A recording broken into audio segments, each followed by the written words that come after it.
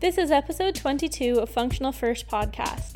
I'm Katie Yamamoto from Functional Media, and today we're in Australia traveling with the pain revolution. We're joined by three pain experts, Dr. David Butler, Dr. Tasha Stanton, and Professor Lorimer Mosley, who will be answering your submitted questions.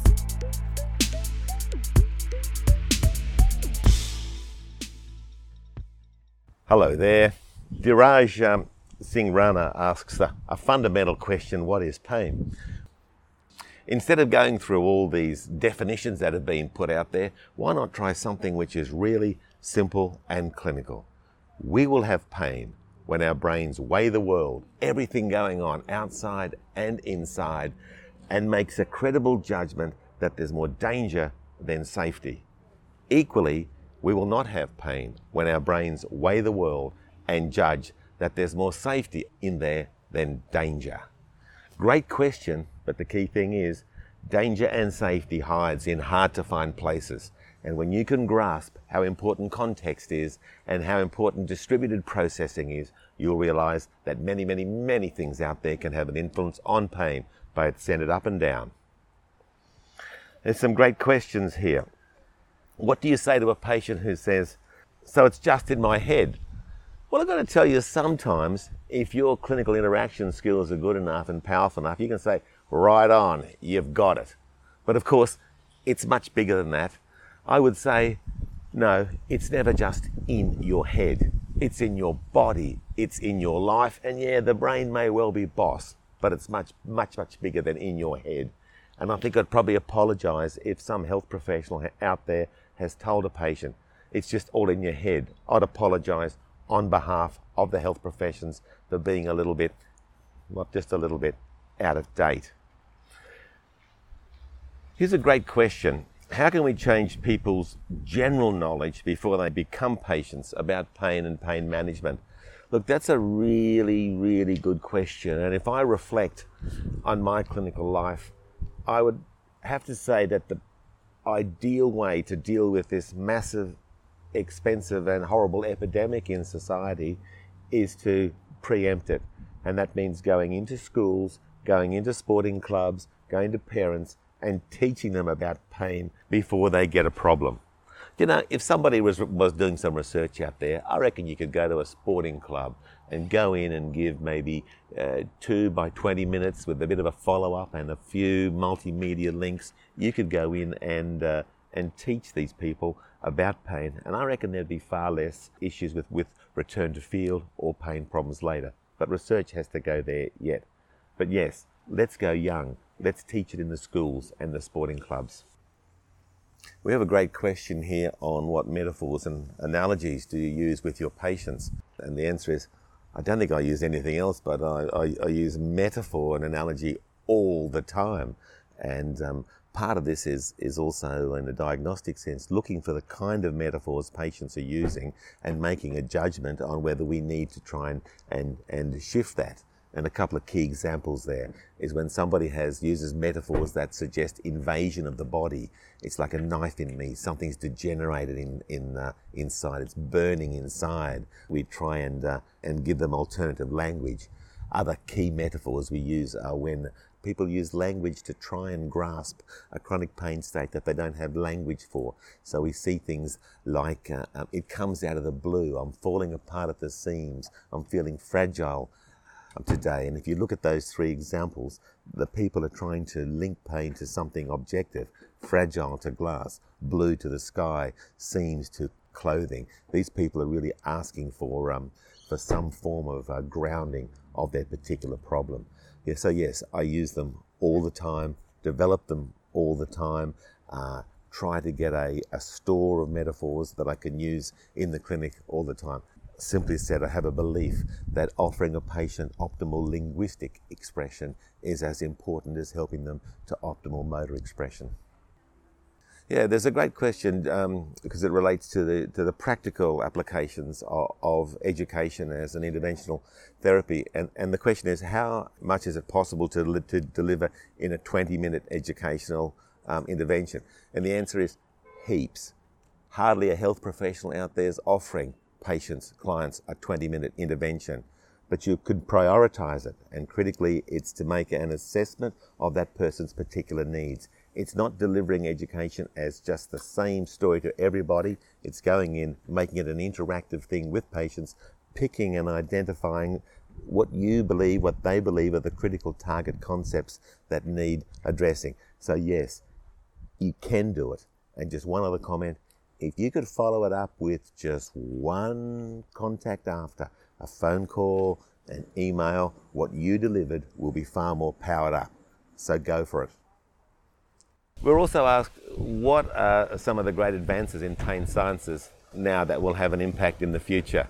Well, for me, it comes down to one major thing, and this comes from the many domains of pain sciences. It's for me now to be confident to say to a patient or a client that it's not just all about management, that treatment is on the cards and that cure is on the cards for some.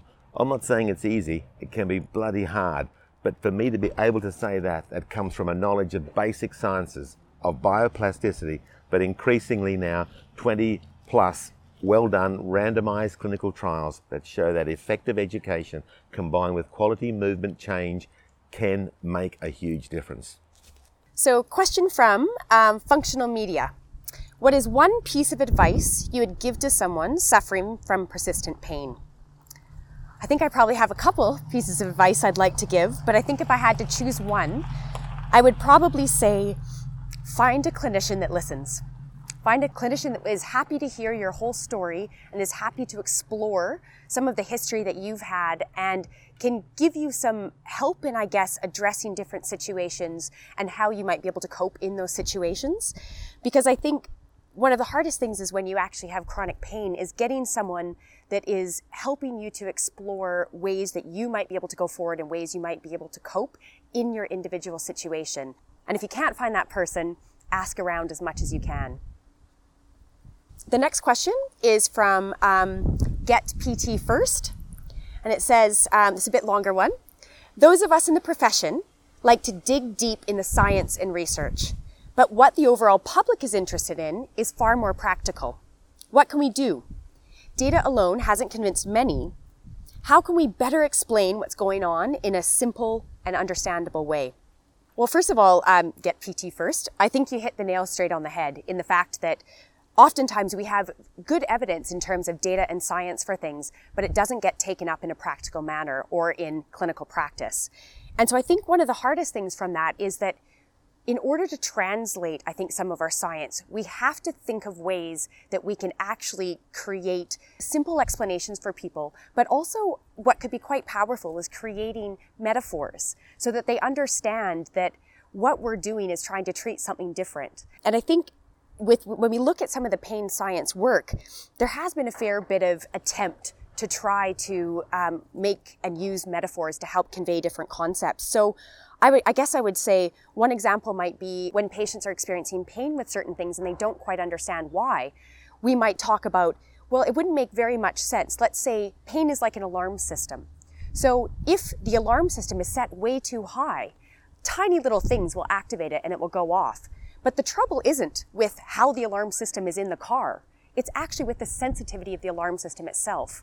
And that's similar to maybe what's going on in this person that has chronic back pain. It's not the problem of the back itself, but it's a problem with the sensitivity of that system. And I think if we can take these messages and actually go to the public with them, that actually becomes a way where we can go from the ground up. Because what we found is actually going and trying to implement changes in practice. As we go from the top down, it doesn't always work. But if the patients are asking for it and want it, that's oftentimes how things can change. There's another question, and this is, what are some exciting new advances in pain science that you think will impact clinical practice in the near future? In the near future, yeah, that gets a bit harder. What I think probably will be some of the biggest differences is some of the information actually that is coming from the learning field. And so how we associate things and how we learn that some things are dangerous and how we learn that some things are safe. Because right now, for example, when we look at pain education, we're trying to, on a cognitive level, change those danger and safety understandings.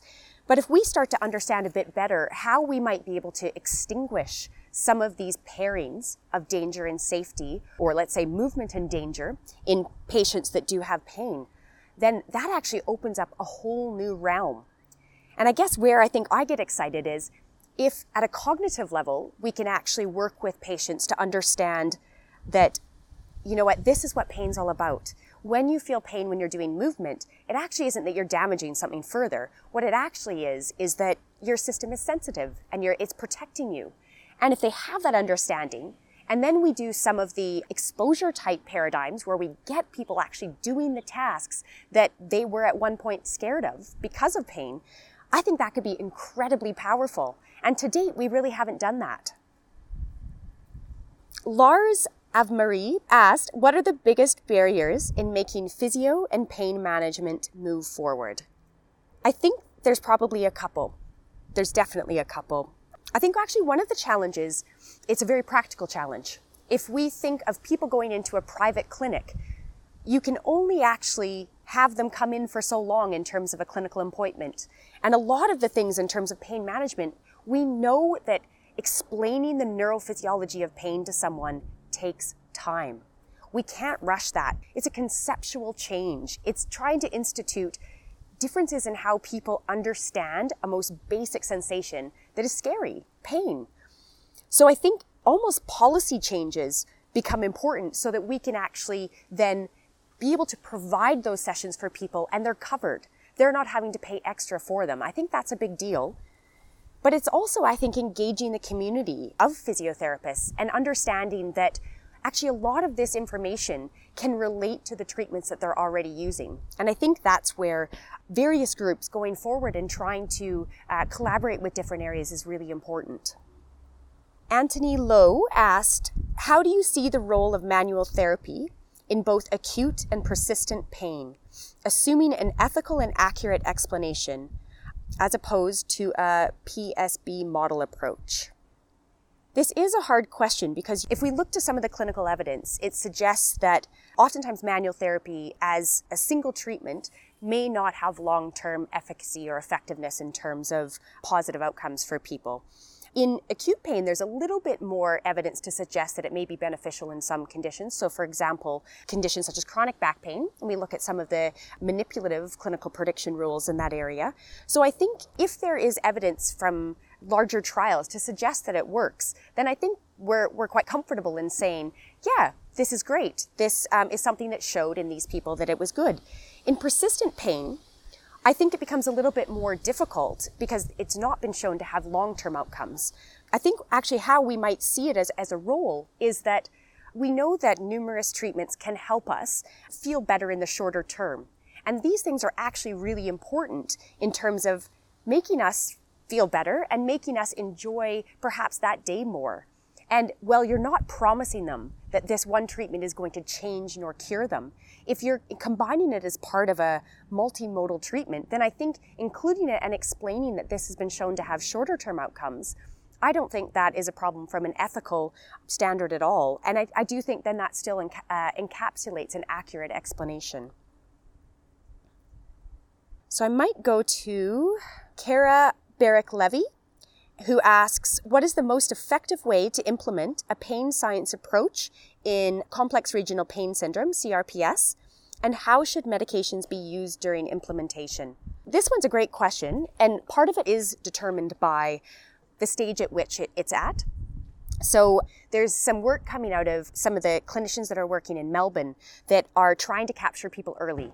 So they're trying to capture them within 3 months after having a wrist fracture and looking at people that, have quite high pain levels, are quite fearful and quite anxious. And what they're showing is that actually instituting things like graded motor imagery and actually they're looking at a sensory paradigm of that hopefully would be out soon, has been shown to be, in some of their pilot data, to be helpful. So I think in that case, it's probably working quite hard to do your best to keep them moving while not completely flaring up what's going on in terms of pain. And that may be instituting things such as left-right judgments, imagining movements, and then also using mirror therapy. In terms of how should medications be used, I think it's probably a good idea that in this case, we're working within teams, multimodal teams, because for complex regional pain syndrome, many times we're looking at numerous approaches. So using medications in conjunction with different brain-based approaches, and then with the aim to reduce pain and improve function, but then also, as they're beginning to improve, reduce that medication use.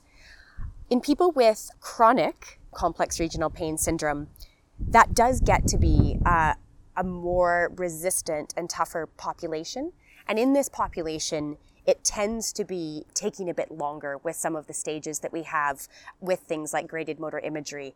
But also I think it's really critical, and probably for both populations, but particularly when they're chronic, is that having an explanation of pain and what we understand from modern pain neuroscience is essential, because they may not understand, well, they certainly, most don't understand, why on earth is this pain so bad? And especially if I seem to have done such a little thing to hurt myself, might have just, bumped your hand or perhaps broke a wrist. But I think with that, it's really important to combine those two things, because what we're finding with graded motor imagery, they did a clinical audit on the data, and the effectiveness of it was not as good. We didn't see as good clinical results as compared to the clinical trials that were run. And we think that part of that is actually due to differences in dosage. And because the challenges with graded motor imagery is it's a massive dosage. It's 5 minutes every waking hour. And if you don't have the buy-in, then I think that's a real challenge. And I think actually educating people about pain and the neurobiology behind it helps to get that buy-in. Liz Winkler-Prins asked, what can you tell us about pain thresholds? Could a pain threshold be more about coping, pain tolerance, or is there an actual inter-individual difference on a neurological level, such as our perception or even a nociceptor level? So that question combines actually quite a few different concepts. So we do know that your pain thresholds can be modulated by various things. So one example is actually even changing your own perceived size of your body. So making your hand look bigger actually increases your pain threshold. So it makes you less sensitive to that noxious stimuli. I think the second bit of the question, asking between coping and pain tolerance, there's more evidence to suggest that having effective coping strategies will increase your tolerance to pain. You're better at tolerating it, but there's not very much evidence that your coping strategies will change pain thresholds. In terms of an inter-individual difference, well, we do know, for example, that there's differences in nociceptor density around our body. So different areas are more sensitive. So right within an individual, actually, you'll have differences, as we well know, in pain threshold. So it may well be that actually for different people, there's differences in the amount of nociceptors that they literally have in a given area. We do see that there's differences between genders.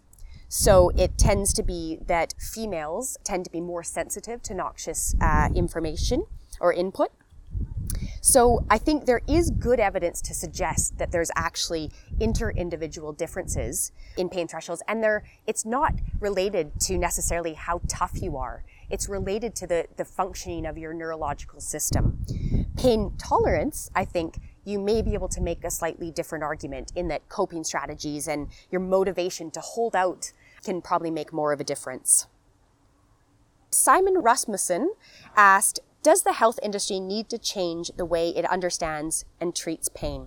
If yes, what are your suggestions? Well, my answer to that question is a resounding yes. And I think some of the way that it needs to really change is to move away from this solely biomechanical understanding of pain. And that's hard because that's what we've learned actually growing up is, when something hurts, it's because we've injured it. And yet the vast majority of pain science knowledge and literature suggests that that's indeed not the case. There's many things that modulate and contribute to our pain experience. I think one of the things that is a really good way to look at doing this is to start to give a little bit more than just lip service to psychosocial factors. So we think about asking people about, what is your social environment? What are your support networks? What do you feel? Do you feel anxious? It's one thing to ask people about that within kind of an objective interview, but it's another thing to actually help explain to them, look, actually, when this happens, this is the way that your system reacts. And if we give them that understanding and that knowledge, that can change the way that they react and understand their condition in the future. Because knowledge changes our perception. Like, I'd give an example that you'll see in some of Explain Pain books, is that if you are home alone at night, all by yourself, and you hear a scary noise outside, something rattling, well, if you have the knowledge that you just ordered pizza, you think very differently about that noise than if you didn't, because then it might be an intruder. And it's the same way, I think, with people that have pain, is if they have an understanding that they have a dynamic bioplastic system that can change and it can turn the volume up in terms of danger detection, then they can understand why sometimes when they're in a situation where they don't maybe have enough money for bills this month, they have a kid that got in trouble at school, then it makes more sense why they might experience more pain that day, because the volume knob of their system is turned up. So I think knowledge is incredibly empowering, and the health industry needs to start to understand and promote the fact that education in and of itself is a treatment for pain. And the last question, with this biopsychosocial model, and often this focus on psychological or social factors, where does the bio fit into all of this? Where does it actually come into play? Or do we think about these things very separately? It's interesting because I actually don't think we can even separate them. Like, I think sometimes separating them is part of the problem, because I guess the bio underlies psycho, it underlies social. If you're feeling stressed, if you're feeling anxious, there are biological processes behind why you're feeling that. And then there's also biological processes that then contribute to them further. Like, there was a fascinating study that was looking at if you remove afferent input from the face, so people that get Botox and then end up being unable to make like a grimace, they have been studied and shown that they can't get as angry because you get feedback from your facial muscles of a grimace. And so I think even with things like anxiety, oftentimes, for example, as we get anxious, as we get nervous, we're starting often to get tension in the shoulders. So then we have this biological afferent feedback that's going back and sustaining this state. And I think we also know that psychological, I'd say, states such as anxiety or fear change the sensitivity itself of our system, of our nociceptive system, meaning then that actually what's going on is that potentially the message itself, that danger message itself that's getting up to the brain, has changed. It has actually changed because what we've done is we've had this psychological state modulate our own system. And I think that's where the power of bioplasticity is actually so huge. Okay, so this question is from Carla Rausio, and she asks, how do you explain pain to an uneducated patient who thinks treatment is a quick fix? Great question, Carla. My challenge is breaking down the information simply enough for such patients to understand. That's my challenge too. I think that any patient who wants a quick fix, it's difficult to present a whole new way of understanding the situation. I feel like the answer to that question is probably a room full of people for a couple of days. But the principles that I would apply are the same principles that we apply to anyone for whom we would like them to think differently about their pain. And I guess those principles are to absolutely respect the resources the patient has, to remember that they might be uneducated, but that doesn't mean that they can't learn. And the challenge that we have as deliverers of content in a way that actually changes knowledge and changes beliefs. So I think that's what we're in. We're in the belief revision game as a way to get behavioural change. I think we need to foster our skills of articulating things clearly without judgment, but also acknowledging things take time. And there are a lot of principles of teaching things that I would apply to that, which would take us days to walk through. That's a really tough question for me to have a short answer to. Okay, so Alex Chisholm Alex Chisholm writes, what changes do you think healthcare professionals need to institute in the treatment of acute pain in order to help prevent transition to chronic pain states? Wow. I think about this a lot, Alex, and in my role at the University of South Australia, I'm chair of physiotherapy, so part of my role is to work with the clinical education and the lecturing teams on a cognitive culture. And the thing that I'm working hard on there is to shift the idea, particularly in musculoskeletal physiotherapy, to shift the idea of us being pathology detectors and correctors to us being facilitators of recovery. And I think we have a great skill set to detect when things are truly structurally out, but I think we have to be really honest in appraising the value and the validity of those tests. And I think our mindset should always be, how do I facilitate recovery, rather than what can I detect that's wrong and try and correct it. And I think that's a subtle but a really important difference. That's how I think healthcare professionals could change to, and I guess it's almost like remembering that healing is an irresistible force. For too long we've just got in the way of it, I think, and learning is an irresistible force. And I think for too long we've facilitated learning of things that are not helpful. Okay, the next question is from someone whose tagline, or what do you call that, Corey? Their name is Sunda50. What is your go-to one-liner to explain central sensitization to your chronic pain patient? I don't have a go-to one-liner. Sorry to disappoint you on that. I rely on a lot of metaphors such as magnifying glass, turning up the danger message in the spinal cord, putting in 1D in the periphery, but getting 1D for danger in the periphery, but getting 4 Ds for danger going to the brain. I rely a lot on metaphor and then drawing pictures, but I don't have a one-liner. The general concept of which central sensitization is a part is the idea of the expanding buffer. And that is a one-liner that I use a lot in all of my interactions, but more importantly, that I see really good clinicians using. And remember, I'm only a clinician for 4 hours a week. But in my experience of explaining pain, the idea of a buffer and the buffer getting bigger, that protective buffer getting bigger, central sensitization is one contributor to that. It's not the only contributor, but that would be the one-liner that keeps coming up. You've got a bigger buffer, you're overprotected. Yeah, so and then there's a follow-up question here from Paravesh Kumar. How do you explain this on day one without losing the patient?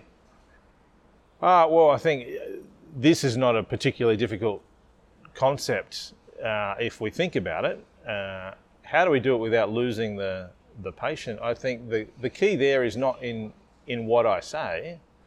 I think the key is in the engagement and in the pervasiveness of respect and trust and acknowledging if they're having a hard time with a concept, but also finding that balance between presenting the conflict in their own idea set. So you could, for example, feed back to this person, so 3 weeks ago when you did that task, it hurt this much, and now you're saying doing less of that task hurts more. So do you think there's more loading on your tissues now than there were doing the same thing 3 weeks ago? And normally I would expect the answer of that to be no. So something's making you more protective than you were 3 weeks ago. Something in your system. Now that could easily be a change in the way the relay station in the spinal cord is working. So that might be an example of providing a little bit of conflict to the current idea set, and then an astute, respectful suggestion of an explanation for that. I hope that makes sense. Benjamin Butler Bonice has given me the toughest assignment so far of this week's Pain Revolution. and has asked me to explain fibromyalgia. Fibromyalgia means pain in muscles and other connective tissue. How's that? I hope that's satisfying. I don't understand fibromyalgia biology well enough to explain it, and I would argue that no one on the planet does. What we really do know about fibromyalgia is that they have a pattern of pain across their body, that they get a lot of fatigue, they get the fibro fog, that there are changes in the profile of nociceptors in some locations. There are changes in the way there are differences in the way their brain works in response to stimuli. They process even auditory stimuli in a different way. Look up, keep an eye out for Carolyn Berryman's work. She's doing great work in this space. The only way that I would be comfortable explaining fibromyalgia is to say fibromyalgia is a persistent pain state with multiple contributions from multiple domains that is well and truly overprotective. And I know that's not very satisfying, but that reflects our current understanding of the biology. And I'm sorry to disappoint you there on that, Benjamin. Info Physiotherapy asks, how does stress and emotion contribute to pain manifestation at different sites? So I'm not sure if this question is referring to the possibility of having pain emerge at two different sites because of stress and emotion, or whether it's a question about how does stress and emotion affect pain in multiple sites. So if I think about what I think stress is, I think stress is what happens in any system when the capacity to meet the demand is getting pushed. The feeling of stress, of being stressed, of being anxious, I think that the feeling itself is at the end game of a processing chain. And I would put pain at the end game of a processing chain, and fatigue, the feelings of those things.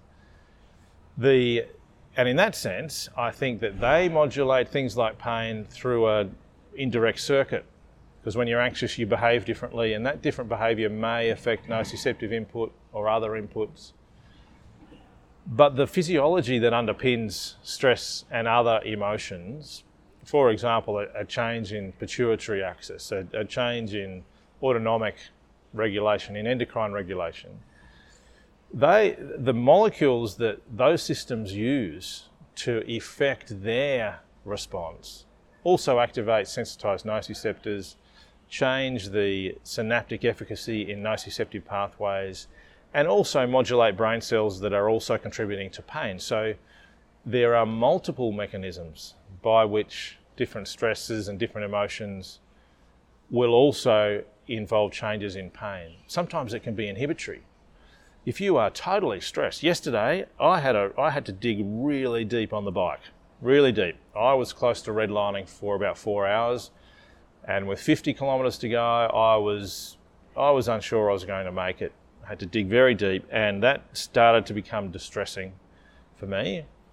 And in hindsight, the distress or the stress of that was the winner out of my brain. My wrist, which has been sore for a few days, stopped hurting. In retrospect, I didn't really have much burn in my legs. There was another thing, a whole body survival thing. So it's not that those stresses and negative emotions always facilitate pain. It's all about influence inside the brain. And if whatever influence is consistent with needing to protect a painful body part or multiple painful body parts, then those body parts will be more painful when that cue is present. Sarah Ellsbury. Sarah asks, mindfulness, how can it be used to work with people's pain management and perception? I think it can, but I'm not the guy to answer that question. I can just tell you my understanding of the evidence is that some mindfulness techniques offer pain relief in the moment, and may offer some sustained benefit on pain and disability outcomes. The way that mindfulness works is yet to be unravelled, I think, from a pain perspective, biologically. Candidate mechanisms are a reduction in HPA axis. So you have a general toning down of the protective set point. If you want to learn about protective set point, go to Explain Pain Supercharged. And if you buy that, I get money. So you should do that. So does David Butler. Mindfulness may also work by reinstating normal intracortical inhibitory mechanisms. And when we lose them, we think that the loss of normal intracortical inhibition normally increases pain.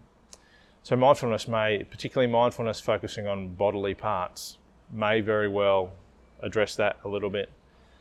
But I think the evidence also says that mindfulness training is going to be far less successful if people don't understand why it's a sensible thing to do.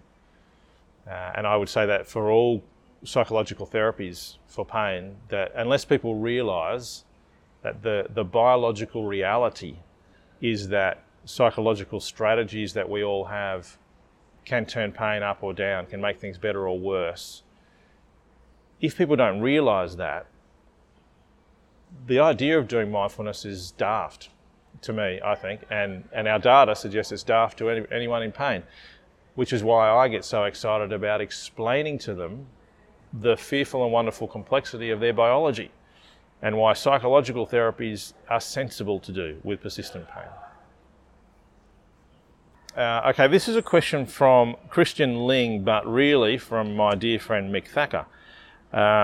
Christian says, I want to hear the answer on a question asked by Mick Thacker.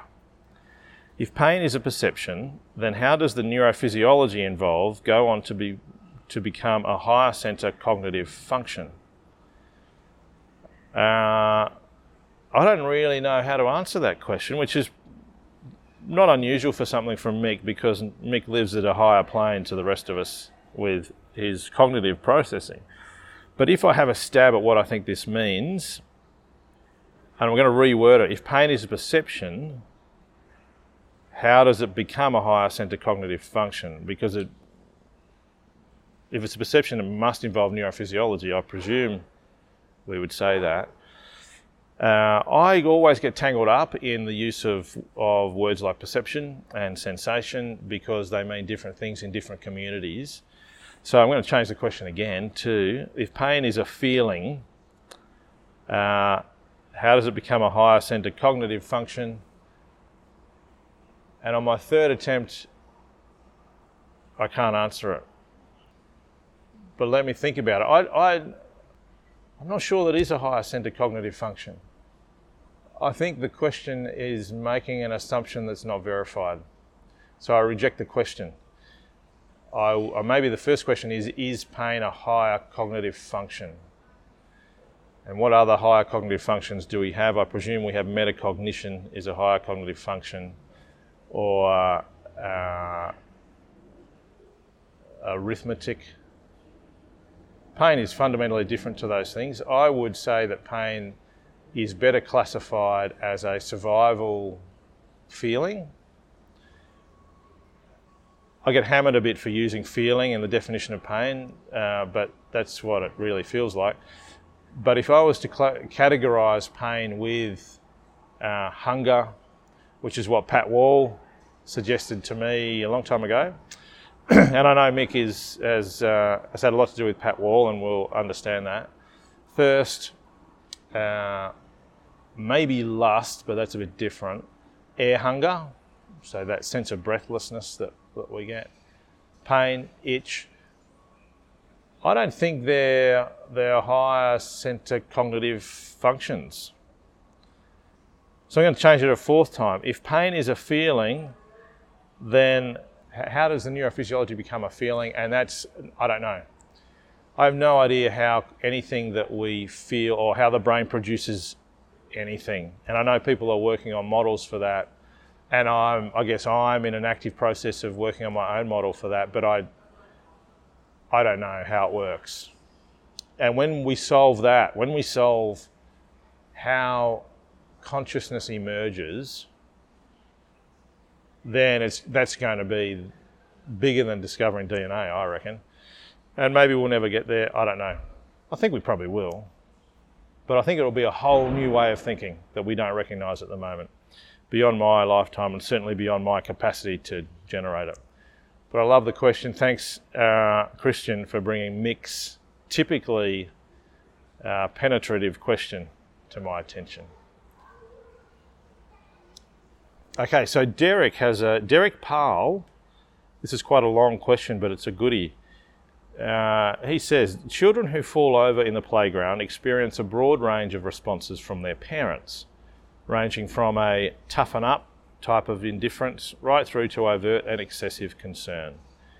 How might these parental responses, among others within a family, shape a developing child's ongoing pain experience that might persist into adulthood? Great question. I'm not the best person to answer that one. There are people studying how parental responses to children's pain affect subsequent pain experiences. The people I think are involved in that are Dr. Melanie Noel, who's in Calgary. I think that Christine Chambers, there are others. Anyway, look those people up. From my perspective as someone who tries to understand how the brain does stuff, how neural networks form, what are the principles that determine the ultimate output of a series of neural networks, I would say the impact of a parent's response to my injury, if I'm the child, will be highly informative and will be highly influential on what my brain produces. And I've got a great experience as a parent. I came home from work one day. I was living and working in England, and on the 3 days of summer we had one year, I came home and my son Henry saw me coming and ran. Dad's home from work, and he would have been 2.5, maybe 3 years old. And someone had moved a table into the corridor, and Henry ran straight into the table and hit it full bore. His legs went out in front of him and he fell on his backside, and then he was sitting there and I could see the lump growing on his forehead. And I'm a pain scientist, so I didn't want to give him any cues. So I just sat and stared at him like this. And Henry was looking at me, and his facial expression suggested he was thinking, what's wrong with Dad? And then he kept running, and we kicked a ball around in the backyard for a while. And he showed no sign that he was in pain. Meanwhile, his sister and my wife are on the couch and clearly concerned and upset about what had happened to Henry. So it wasn't a trivial event. Now, I'm not saying we should not give any feedback to children when they're injured, because I think that's how they learn. It'd be very interesting to know what sort of responses children who have, you'd never do this study, but children who have been denied all social contact have as adults. What's their response to a noxious trigger? And I would imagine it would be a questionably appropriate one. It might be massive, it might be very small, I don't know, but social learning, I think, is critical in pain, absolutely critical. So yeah, as parents, we will have an effect, I think, on the pain system of our children. We're just one effect on it, but we do have an effect. And the last question I've got here is from Genghis Tho, sorry for mispronouncing that. Medicinal marijuana for pain. Have any of you studied cannabinoid receptor anatomy and physiology, or anandamide physiology and their role in pain? That's an easy one to answer. No. But I'd love to offer another reflection on medicinal marijuana from the perspective of an Australian, where medicinal marijuana has just think it's just been legalised. It has. It's certainly in my state. And I think it's really intriguing. It's almost a case of political cannabis rather than medicinal cannabis. We just don't have the data to support introduction of this, in my view. But it's coming in and it's very fashionable, and I really hope that we don't realise in 10 years that it's opioids too, or something like that. So that's a little political perspective that I have. The fact that we've got no idea what doses people are giving themselves according to method of giving it, preparation or temperature it's at, whether it's in a cookie or it's smoked. These things, we've got no idea of the dose. We've got no idea of how quickly it's processed in the body.